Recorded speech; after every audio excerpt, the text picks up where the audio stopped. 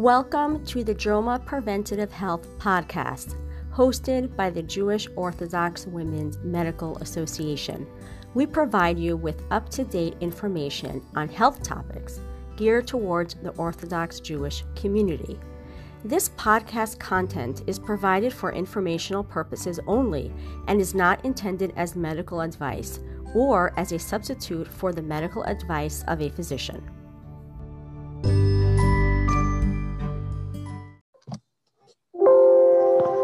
Hi, welcome to the Jewish Orthodox Women's Medical Association JOMA podcast.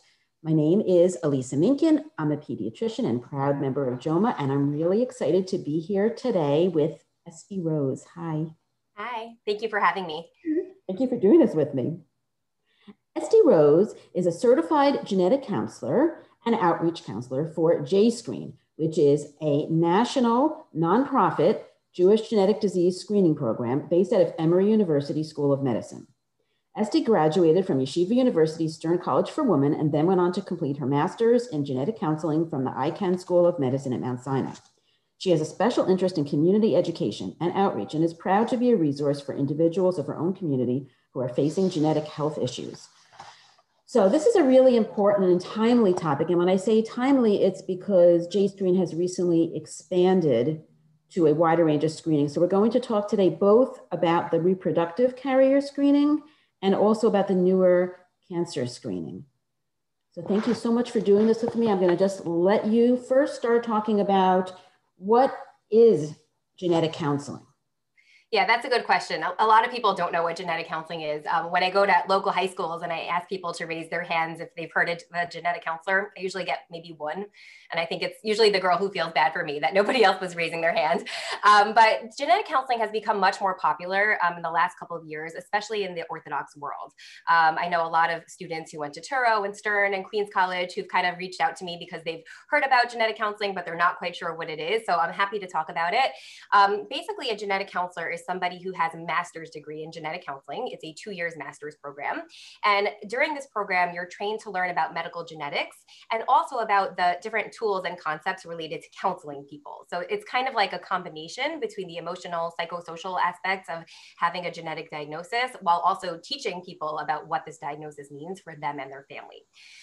So genetic counselors are found in many different practices in the medical area. So we're found in the prenatal practices and pediatric practices and cancer genetics. We're kind of all over the place because genetics is all over the place, right? Basically, we're learning over the last couple of years that most diseases are related to genetics. So there's going to be a place for a genetic counselor in many different areas of practice. So I highly recommend that any woman or young girl thinking about something in the medical field, consider the field of genetic counseling because I think it's a great career. And I'm happy for anybody to reach out to me privately if they'd like to discuss it. How would they reach you? I'll give you my email address. Do you want it now or later? Sure, you can reach out to me at esther.rose@emory, emory.edu. Again, esther.rose@emory.edu. I'm happy to speak to anybody about the field. Yeah. Esther, E-S-T-H-E-R. Yes, est.rose@emory.edu. Right, we should mention it at the end too. Yeah. So what is JScreen? JScreen is a specific program. Yeah, so JScreen is a specific program where we do carrier testing and also cancer testing. So those are two different options within JScreen to test people for different kinds of genes. So our ReproGen test panel consists of over 200 conditions where we're looking to see if people are carriers for those conditions. Carriers generally don't have any symptoms of the conditions that they carry, so they have no idea that they're carriers. However, if a guy and a girl are both carriers for the same condition, every time they have a child together, there's a chance for their children to actually be affected with that condition. So you've probably heard of Tay-Sachs disease, maybe cystic fibrosis. Those are all recessive conditions which are inherited in this pattern. So we're testing people to see whether or not they're carriers. And if they are carriers, then we would recommend that their partners get tested to see whether they're considered a carrier or high-risk couple. Let's backtrack just a little bit to make it crystal clear that there are different kinds of genetic disorders, some of which are related to a single gene, right? And sometimes it could be that you have one dose and it gives you the disease, and those are called autosomal dominant. When you say carrier, you're talking about autosomal recessive disorders where you need one gene from each parent. There are many other kinds of disorders, right? There are some that affect a male. You only have on one X and it affects the male, but not the female, or milder in the female. For example, anyway, so there are many different, I think you're thinking of Fragile X disease. I was thinking of Fragile X, but Fragile X is so complicated. Yeah. And that's included in the testing, or is that not? Yeah, so most of the conditions that we're testing for are for recessive diseases. So to test healthy carriers to see if they're part of an at-risk couple. But we're also testing females and males too for X-linked diseases, which are conditions that could be passed down from a female carrier to her son. We're testing for about 15 or so of those. So all of the conditions on this panel are all really done, are all being tested for reproductive purposes, not for personal health things, right? We're not really diagnosing people with genetic diseases themselves. We're talking about the next generation to see if they have a chance to pass down something to their children, which is very different than our cancer gen testing panel. It's completely separate, totally different test order. Our cancer gen panel tests for over 60 different cancer predisposition genes. So you might have heard of BRCA, for example, BRCA. That's one of the 63 genes that we're testing for. If somebody has a mutation in any of these cancer predisposition genes, they themselves are at risk to develop certain cancers. So that's more of like a personal health kind of genetics. And if somebody has a mutation in one gene, they themselves could be symptomatic. So unlike Tay-Sachs and the stuff in the reprogen carrier panel, where if somebody's positive, they don't have the disease themselves. For the cancer genetics, that's a dominant condition. And if somebody has a mutation, then they themselves are at risk to develop the condition. So two totally separate tests, two totally different kinds of genetics, but there's definitely a need and interest in our community for both types of tests. Right, so let's go back to the reproductive screening. Who would go for that? So we recommend that anybody who's planning on having children go for that. I know that's a very broad statement because when do you do it? Who should be doing it? Where should we be doing it? There's a lot of different nuances in that statement, but we think that anybody who's planning to have a child in the future should get tested. For some people, that could be while they're in the middle of their shidduch dating or even before the shidduch dating scene. For some people, they wait until they get engaged. For some people, they're already married and then they get tested. And then there's also people who have been tested in the past who need to get retested because new and updated testing has become available. So even if somebody has been tested a couple years ago, or even if they already have a child or two who are healthy, but they're planning for another pregnancy, they also need to get tested. So basically anyone planning to have a child needs to get tested. So has JScreen changed their panel? When did JScreen start? Yeah, so JScreen started about 6 years ago. And within the last 6 years, we're already on our third iteration of our panel. So we started out with about 20 diseases, then we got to 80, 100, now we're at over 200. And these things change, so we always tell all of our patients after we counsel them that it's a good idea to check in with us anytime they're planning for a pregnancy, because we might update our testing. And at that point, they're going to be out of date and they're going to need more updated testing. So every couple of years, I would say we update our panel. How do you decide which diseases to put in? So in the beginning, we were still learning a lot. So as more diseases were being discovered to be commonly found in Ashkenazi Jews, we started adding those. There's also other criteria like how serious is the disease? Is there testing that could be done, or artificial things that could be done to help people get pregnant to avoid having a baby with those conditions? So if those things are not available to people, we don't want to say, I'm sorry, you have a high risk, there's nothing you could do about it. Those kind of conditions we're not going to be testing for. We're only going to be testing for things where people can intervene if they know that they're positive. So the common things, the things that are serious, the things that there's something you could do about it. A lot of times we'll have families reach out to us and say, listen, we have this condition in our family. I see it's not on your testing panel. It seems to be somewhat common. Maybe you should consider adding it. And we keep a running list and we bring it up with the lab that we use. And very often they actually will add it on. So there's many different reasons why we might decide to add on new diseases. Mm-hmm. How does this differ from Dor Yesharim? So Dor Yesharim is kind of like the original testing program in the Jewish community. They started in the 80s by a couple named the Ecksteins who lived or still live in Williamsburg in Brooklyn. And the reason they started this program is because they themselves had a couple of children who passed away from Tay-Sachs disease. Tay-Sachs disease is a neurological disease. If a baby has it, they're born healthy, everything's fine. But after a couple of months, the parents start to notice that there are neurological delays. They can become blind, they can have seizures. Unfortunately, all babies who have Tay-Sachs pass away within the first 4 or so years of life. And child after child had died because of Tay-Sachs. And they said, this can't happen in our community. This is terrible. We have to do something about it. But they also knew that within their community, in the Satmar community, there's a lot of stigma related to genetic diseases. And they knew that if they would go out and tell people, you need to get tested for this, and tell people if you're positive, then the community wouldn't go for that, right? They don't want to tell people information about their health, and they were scared that it would affect their marriageability. So they came up with this really good solution, which is the Dor Yesharim program, where people would get tested for themselves, but they would not get the results. Instead, their results would go straight to the Dor Yesharim database. And anytime a guy and a girl were planning on going on a first date, they would both call the Dor Yesharim hotline, giving them their ID number, because again, they didn't have their results. And Dor Yesharim would tell them whether or not they're a match, whether or not they're a carrier couple. If they were not a carrier couple, they were told, go on a first date, have a good time, good luck. But if they were a carrier couple, they were told to not even bother and to not go on the date. At that time, things were very different than they are now, because at that time, there weren't many options for carrier couples like there are today, which we can go through soon. So the best advice they can give them was, don't even bother, don't get started with this. Don't fall in love and start a relationship with somebody who's also going to be a carrier. And over the course of years, when we learned more about more genetic diseases, they added other diseases to their testing panel. So now it's not just Tay-Sachs, but they still today have the exact same model where people don't get the results and are only told whether or not they're a match. Test for how many diseases? I don't know the exact number. I think about 20 or so. Yeah, and they have some optional testing as well. I can't imagine it's 200. Yeah, it's very different than JScreen. So JScreen has a similar model in that we want to prevent Jewish genetic diseases from happening, but we have a different process. So in our process, people get tested. We use saliva samples. So people register for a kit online. We send them a saliva kit and they spit into the tube, send it back to the lab. Within 3 or 4 weeks, the results are ready and a genetic counselor reviews the results with them. So you see the difference here is that they're getting the results. And as you said, we're also testing for many, many more conditions than Dor Yesharim is testing for.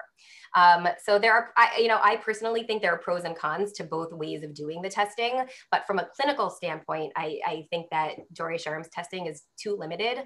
Unfortunately, we're seeing, families who have babies with conditions that they were told it's going to be okay because you checked out with Dor Yesharim, but it's just because they weren't tested for those conditions. So there are multiple common conditions that they're just not testing for, and carrier couples are being missed because of that, unfortunately.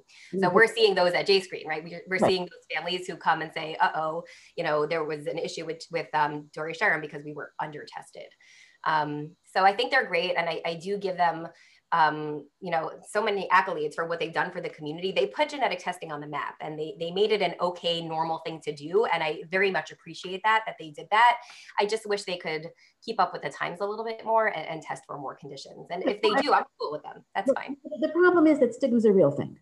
Stigma is a real thing, especially in certain communities. And it would be way better to have people do a program like this and not know and get married, and an option would be to get tested again after. So if you went through a Dor Yesharim, you could go through JScreen or another testing program after marriage and then deal with the results rather. That's certainly a solution. And we have a lot of people who do that. So people will tell us that many of our patients will tell us that they've already gotten tested through Dor Yesharim, but because that's the thing to do in the community, they want people, the shotgun says, what's your Dor Yesharim number? And they want to have an answer to that. But then they realize, or they learn that there's more comprehensive testing available and they want to get that done. So very often we'll have patients like that.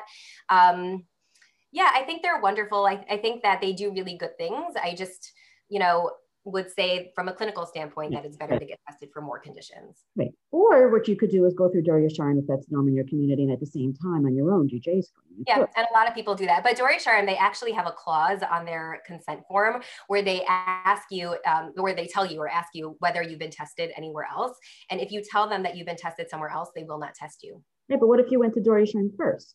So that's what people are doing. They're going to them first and then coming to us. And we have no problem. We don't care if they were tested by Dor Yesharim. But yeah, it's very interesting. Somebody actually once called me with a halachic shaila about this. And she said, listen, I checked this thing off when I was in high school 4 years ago. I didn't know what I was checking off. And now I know about JScreen and I want to do JScreen and I feel really bad and I feel like I'm lying, and she didn't know what to do. But I told her to ask her rabbi because that's not what I do. I do other kinds of counseling, but they're pretty strict about it. And they don't call themselves a genetic testing program like we do. They actually consider themselves a matchmaking program. So they try to make matches. They don't want to break people up. They're not in the business of breaking people up. They don't want to. They try to avoid it. And one way to avoid that is to test for fewer things, right? Because you're going to find fewer carrier couples if you're testing for fewer things. So I'm not sure if they ever are going to change their tune. I don't know. I'm very okay with the anonymous testing. I understand that some people don't want to know their information. That I can handle. It's just the sheer number of diseases that makes me a little bit uncomfortable. Right. Absolutely. Okay, how does it compare to the direct-to-consumer testing? Because now, there's so much genetic testing. 23andMe comes to mind. Yeah, 23andMe, you might have even seen it in Target. I was there last week and they had a whole stand. Yeah, I thought it was pretty cool, but also a little bit scary. So 23andMe is a really interesting company. I like to call it recreational genetics. Mm-hmm. So they have different options for testing, but their basic package is that they're testing people for ancestry. So they'll tell you what percentage Ashkenazi you are, what percentage Eskimo you are, whatever it is. They'll tell you your ancestry. That's one part. Another part is they do recreational genetics where they tell you, are you more likely to flush after drinking alcohol? Are you a righty or a lefty? Do you have a widow's peak? Things that you probably already know the answers to, but they're able to tell you whether or not genetically that makes sense. And then the third part of their testing is they actually do some health-related testing. They test for about 40 different genetic diseases, these recessive diseases, to see if people are carriers. So you'll see the common ones like Tay-Sachs and cystic fibrosis on there, but they're only testing for about 40. They're not testing for over 200. And they're also using a technology that's a little bit, I'll call it old school for these conditions. So every now and then we'll actually have patients who come in and they tell us that they've been tested by 23andMe for these 40 conditions and they were negative. And then when they get retested for those conditions with JScreen, they're actually positive. Mm-hmm. And that's because we're using, a more accurate technology in the lab than they're using at 23andMe. So I think that they're cute and it's fun to know your ancestry and it's fun to know if you like cilantro or not, the kind of things that they tell you. I'm okay with that. That's, fun and that's okay. But the danger is when people do the health related stuff also, and they take that at face value, like this is it. I did my genetic testing. I'm good to go. Similar to Dori Sharam, right? But we know that they're not testing for enough and they're also not using the best technology out there. So I would not recommend that people use 23andMe for health related things. And if they want to use it for other things, go right ahead. But it should not replace clinical testing like we do at JScreen or like your doctor's office. Right. Right. And an important thing to emphasize about JScreen is you also have a genetic counselor, because the problem with getting information is what do you do with it? How do you understand it? And what do you do with it? Yeah. 23andMe, there's a book. I don't know if you read the book Inheritance. Yeah. That was scary, right? Crazy. She found out that she had different inheritance than her Ashkenazic inheritance, and then found out, right, that her father was not her father, right? It's really crazy what you could learn now. It's totally like cuckoo what comes out with these things. There's tons of books just like Inheritance, which I would recommend, by Danny Shapiro. It's a great book. But yeah, so for the ancestry stuff, because that's a hate, go, it's fun, but for the health related things, I would definitely tell people to do that with caution and to tell them that's not enough. They also actually do BRCA testing, the breast cancer gene, but they're also under testing for that. And they're also not requiring genetic counseling, which is a little bit scary to me because people either miss those results or they misinterpret them or they don't tell them to their doctor and they're not acting on it like they should be because there's no medical oversight involved in it. Right. Now, do you test just for Ashkenazic related disorders? No more. We used to. So at the beginning of JScreen, when we were just learning about population genetics, we only tested for Ashkenazi diseases. But especially with this new ancestry testing coming out, and people learning a lot more than they already knew about their ancestry, we realized that it's not good enough to test people just based on the ancestry that they report to us, because either they don't really know their ancestry, and they think they do, or they really don't know it, or they're adopted, or they're converts in the family, or there's mixed ancestry with Ashkenazi and Sephardi, or whatever it is. We realize that testing for Ashkenazi diseases alone is just not going to cut it. It's not enough. We're missing carriers. So over the course of years, when we've expanded our panels, we started doing these more like universal panels, kind of like a one size fits all, where many of the conditions are more common in people who are Ashkenazi, but many of them are also what we call pan-ethnic, which just means that they're common amongst all people.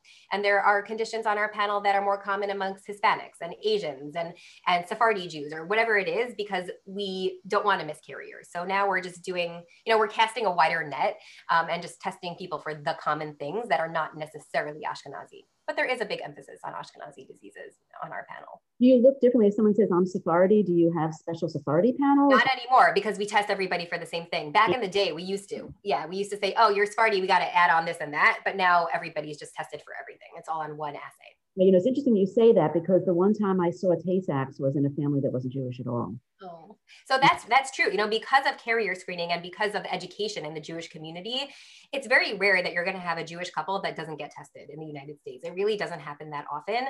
So more babies are being born with Tay-Sachs that are not Jewish because their parents didn't know about it. So that's why, you know, education within the community is so important, and it works. It really does work. Right. Can we talk about the cancer screening? Sure. So the cancer screening is really near and dear to my heart. We just launched this past January, so it's only been about 3 months since we launched. This launch came after a very long study that we started. We did a pilot study in the Atlanta area where JScreen is based. We're based out of Emory University. So we did a pilot study in the Atlanta Jewish community to see whether or not the community actually is ready for this, or are they interested in learning about their cancer risks. We also looked to see how common it was for people who are Jewish to have a BRCA mutation. And we got a lot of really great data from that study, which I'm really proud of. Hopefully a manuscript will be coming out soon. But overall from the study, we learned, yes, we got to do this. People are ready for this. People want it. People want to know information about their health and their predispositions. And therefore, we launched the Cancer Gen panel this past January. Like I said before, we're testing for over 60 different cancer predisposition genes. So it's not just BRCA. We're testing for genes that predispose people to breast cancer, ovarian cancer, uterine cancer, colon cancer, you name it, basically, melanoma, all different brain cancers, any type of cancer. We're testing for over 40 different cancer types within these 60 plus genes. The test is good for males, it's good for females. And if somebody is positive for any of these genes, they'll have a genetic counselor speak to them about what risks are associated with being positive for those genes. And we tell them what to do about it, what kind of medical management might make the most sense for them. Now, should this be for people who have a family history, or does it not matter? It could be for anybody. Yeah. So a lot of people do have family histories. You know, those are the people who are interested in coming in the first place. You know, they see this and they say, oh, well, my mom had this and my aunt had that. I'm interested in getting tested. But it's for anybody with or without a family history. They do not have to have Jewish ancestry to come through JScreen. They can live anywhere in the United States, just like our repro panel as well. Anywhere within the United States is good. Everything at JScreen is based as a telegenetics model. So everybody's spitting from home and spitting into their tube and then getting their genetic counseling either over the phone or by Zoom. So we're, you know, very convenient and accessible for people no matter where they are or what their past history is. Is there an age limit for this? That's a good question. So for the Repro Gen panel, there is. We only start testing at age 18. Mm-hmm. We believe that minors should not be tested unless there is a special reason, in which case we might be willing to make an exception. Usually we'll see that in the more Sephardi areas. So like a lot of Syrian girls get married a little bit younger than that. So in some cases we will make an exception, but we don't really like to test people under age 18. For the cancer panel, we don't love testing people under age 25. And the reason is because in case somebody does test positive for one of these genes, most cancer screening or risk reducing options won't apply until they're a little bit older. So here you have a 22-year-old, you know, who's in a very interesting place in life, sitting on this information, knowing that they're positive and there's nothing they can really do about it at this age. So we don't love testing younger people for it, but if somebody has a compelling reason and we warn them about, you know, the limitations and the risks associated with being positive, and they still want to go ahead with it, they can if they're under 25, but we don't advertise it really for people under that age. Right, because the question is, what are you going to do with the information? You keep emphasizing, and I want to make sure that point is clear, that genetic testing, one of the criteria that's so important is something you can do about it. Knowledge when you can't do anything about it is just anxiety provoking. Yeah, I mean, you had asked before about the ReproGen panel, like how we decided which diseases to include in our panel. So when we did our Cancer Gen panel, we had a very similar discussion. What are we going to include here? There are some labs that test for over 100 different cancer genes, and we didn't know if we were ready to do that.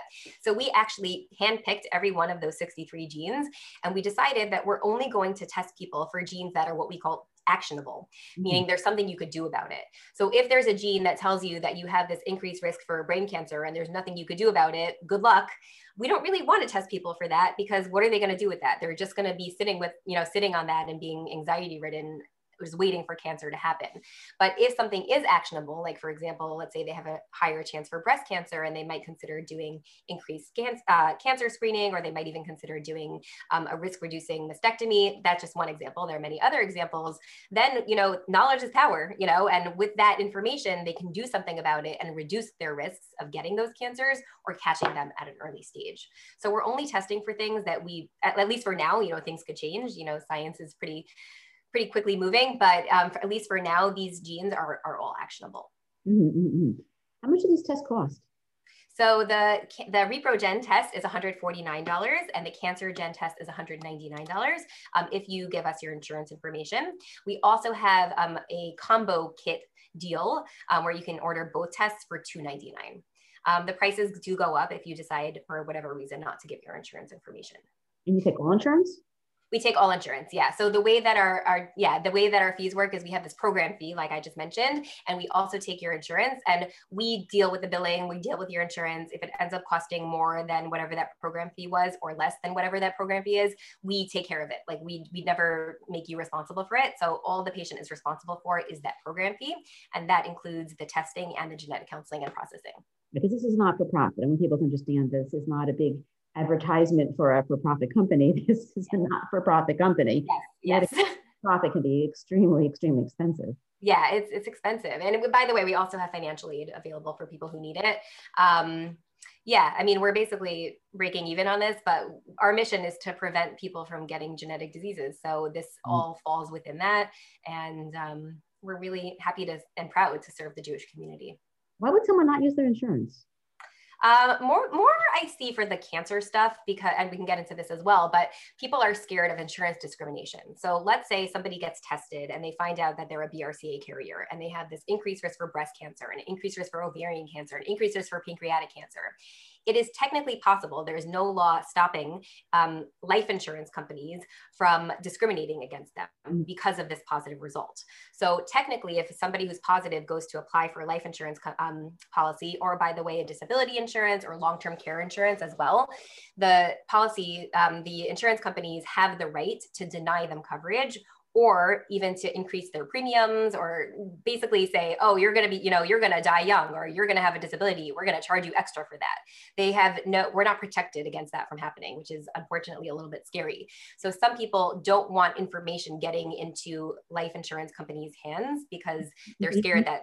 Right? Don't you mean medical insurance, not life insurance? No, I mean life insurance. Medical insurance is different. So I'll get to medical insurance in a second, but they're scared of this information getting into the hands of these life insurance, disability insurance, and long-term care insurance companies. So they think like, I'll just, play it safe and not give my insurance information. Some people even use different names because they're so scared of the, information getting to the wrong place. When it comes to health insurance, we actually do have protections. There's a law called GINA, the Genetics Information Non-Discrimination Act. It was passed in 2008, so it's been a while. And the GINA law protects people from two things. It protects their health insurance companies from discriminating against them based on genetic results. And it also protects them in terms of employment. So for an example, an employer cannot fire somebody or hire somebody or promote somebody based on their genetic information. So when it comes to employment and health insurance, there are protections in place, but not for those other types of insurance. So people are scared, and they don't want their information getting out there. Wait, so just hold on. Yes. If you're doing it through your medical insurance, how would the life insurance know? I don't know. Or if you I think people are scared. They don't know how information is getting around, and they just don't want things in their medical records, and they don't want any insurance companies knowing about anything. People are paranoid, I guess, in that way. Just to be completely honest, you may say to someone, a risk of doing this is that this information may get out, whether or not you do it through your insurance. I think that's yes, we tell people that. Yeah, we always tell people before they do a cancer test that this is something that could happen. Very often we'll actually have people, usually our younger patients, they're going to say, you know what, this is not a good time for me then. Like, I'm not ready for this. I don't have my insurance in place. It's for people who really do need to get tested because we really suspect there could be something going on. We'll push them to do the test, but we'll say maybe wait till you get your insurances in place and then get tested. Because if they don't have any genetic information on you, then they can't discriminate against you, right? If you never got the test, they can't say anything. But once you have that information and you don't tell it to them when they ask for it, that's insurance fraud. You know, you have to give it to them. So we always counsel our patients about the importance of doing this or getting this all in place before they get tested. Are there other downsides to genetic testing? That's a good question.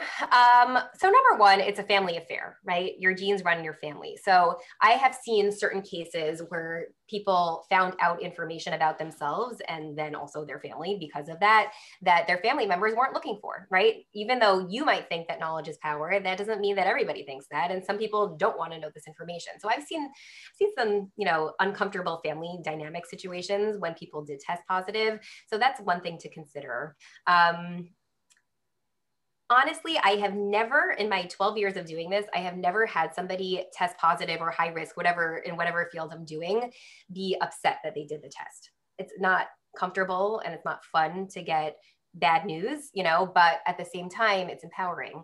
And even though it's a lot to handle and it's a lot to swallow and very big decisions need to be made when people are considered high risk, ultimately my patients are happy that they did it, right? Because they think it's better to know than be surprised down the line and not be prepared for it. So yeah, but also I see patients with a lot of anxiety because of it, you know, like now that they know they have this, every time they stub their toe, they say, oh my God, do I have cancer? You know, like it definitely could take a toll on people when they know they have this increased risk and they're not just like everybody else anymore. Right. But I mean, I think it's also a balance with how you deal with anxiety. I mean, someone who's prone to anxiety may find it anxiety provoking, but that may mean that they need to work on their anxiety. Yeah, and this is why I think, by the way, that I mean, obviously I'm a big proponent of genetic counseling because I am a genetic counselor, but all of this stuff plays a very big role in people's decision to get tested. And that's why I'm not comfortable with people just, you know, sending in a spit kit through an online company, a commercial company. Like they don't know any of this stuff beforehand.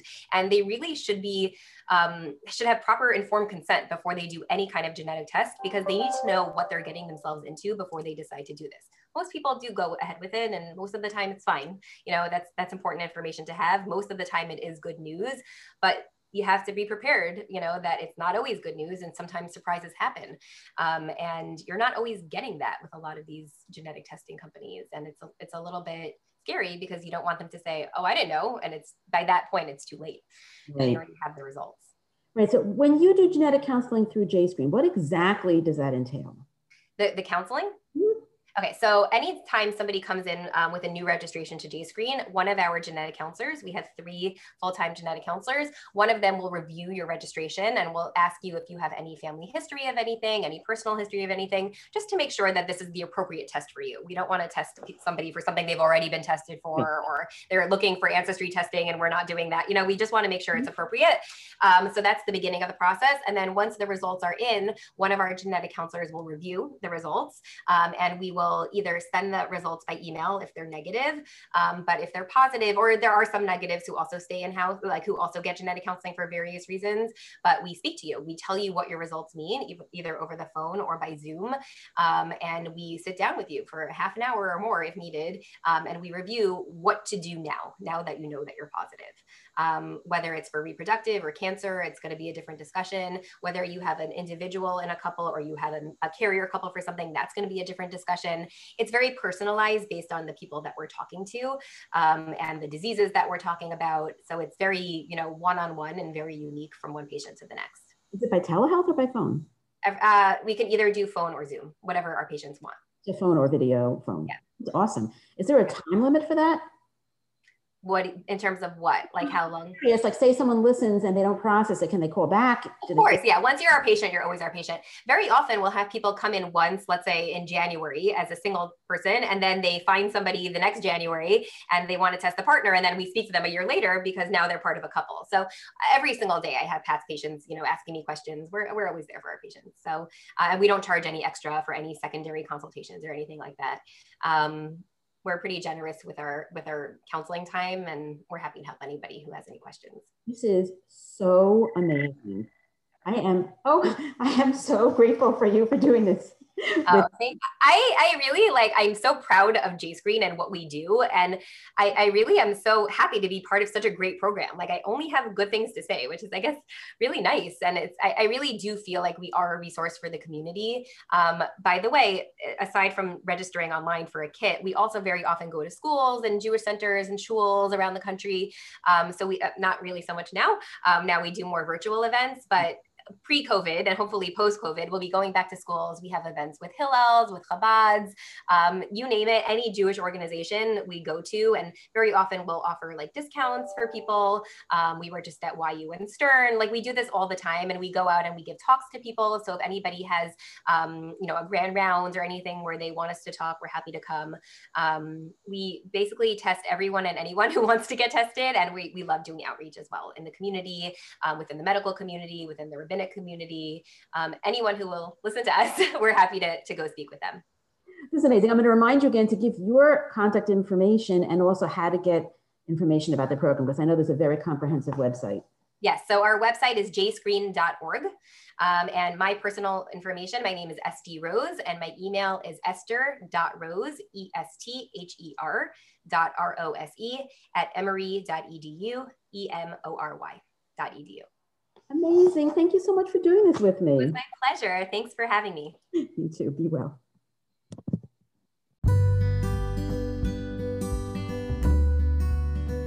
Thanks for listening to the JOMA Preventative Health Podcast. If you've enjoyed this, please rate and review us on Apple Podcasts and share this with your friends. For more information, check out our Instagram at JOMA_org. Check out our website, www.joma.org, that's JOWMA.org, or email us at health@joma.org.